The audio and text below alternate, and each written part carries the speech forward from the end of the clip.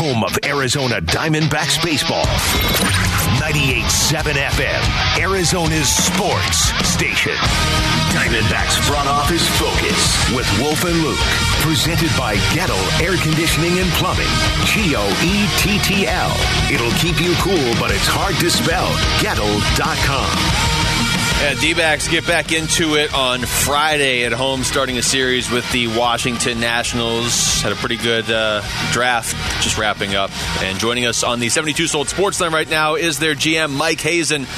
Mike, thank you for the time this morning. How excited were you guys when Drew Jones was still there at pick number 2? Yeah, pretty excited. He's somebody we had spent a lot of time on over the course of the last year. Impact player with impact tools. You sort of anticipate you're going to have access to a player like that when you're picking where we picked. Those are some of the things that you have to turn into elite star players to win in this level or in this league. But having the opportunity to take somebody like that is certainly something we feel very fortunate. And we look forward to get him out this week to start playing. Obviously, Mike, you're talking about an 18-year-old kid. What does his path to the bigs look like? Yeah, challenge in baseball, right? With the draft and talking about picking where we picked, and much different than the other drafts in the other sports. I don't know. I think Jordan Lawler's probably and Corbin Carroll are probably fairly analogous paths that you could see. I think Corbin's is a little challenging just because of the 2020 year that kind of got in the way, and then he got hurt. But Lawler's already in high A. As a 19-year-old, and I think that's one step away from kind of being at the upper levels of the system, and could be on the big league team within a few years. I think that's probably the exception rather than the norm, and certainly needs to come with posting 1,000 OPSs in the minor league affiliates that you're at, and showing us defensively that you're advanced and progressed, and but with the talent. Start dominating the levels that you're at, the competition you're at. Some of these guys get out onto a playing field with kids that are 3 to 4 years on average older than them, but they're that much better, and they show that. And so we're not going to hold them back. We talked to him when we met with him, and he's gonna push himself, which most of these guys do.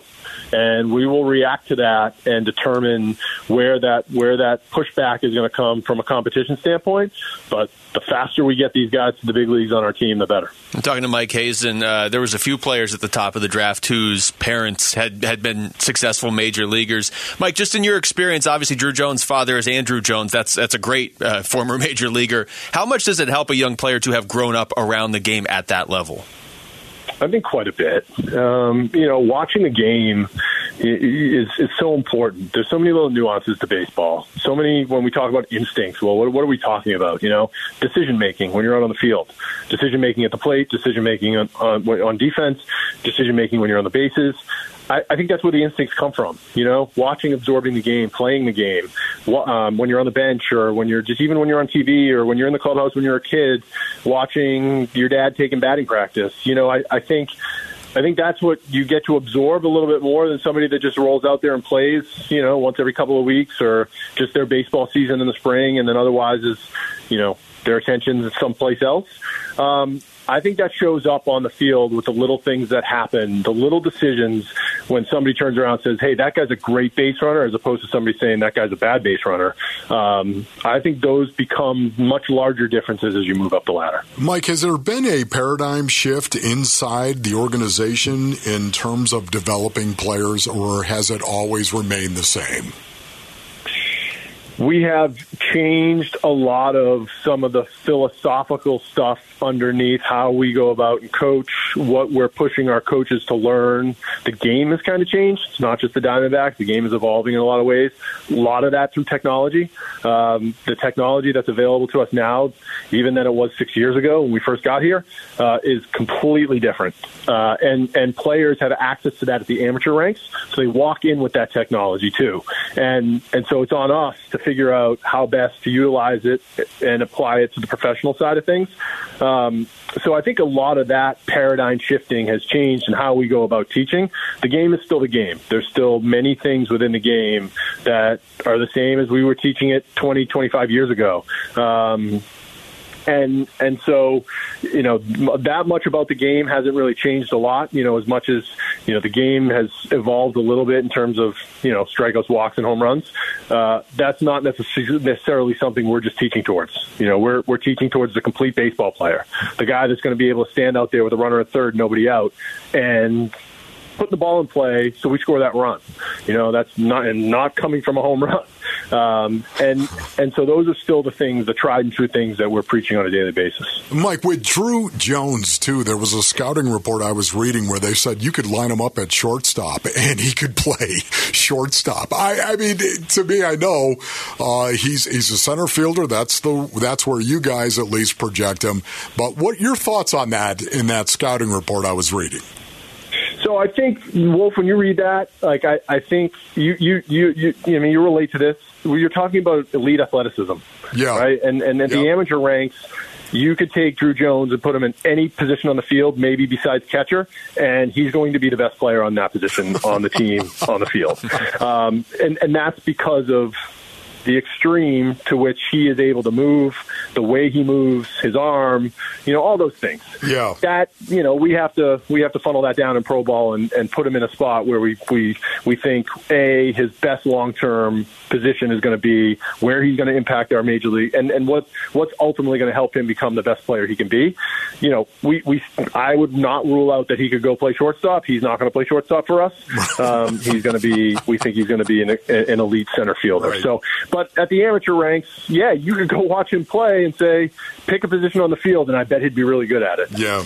Talking to Mike Hazen, Mike, it was not hard to suddenly project your outfield of Corbin Carroll, Alec Thomas, and Drew Jones at some point. I know in the past you've told us the best way to have success, not even just in this division, is to draft well and develop from within. Do you feel like you guys are on the path doing that now? Nobody's ever satisfied, so I don't want to take this answer in the wrong direction. Our scouts have done some really, really good work. We have elite players playing in our system right now, and it's not just confined to that.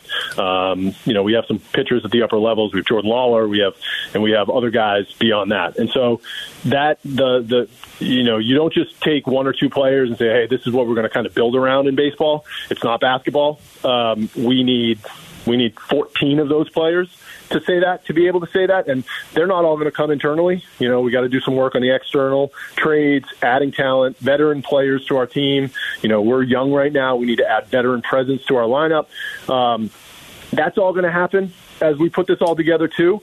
I do feel like it has to start with guys that all of us could look at, not just me and me telling you guys, hey, I think we can all see it, or people outside the organization saying, that guy has a good chance to be a really good player at the major league level, and you have multiples of them. I think that's the starting point. That yes, and I do think as the Arizona Diamondbacks, that's what we're going to be built around.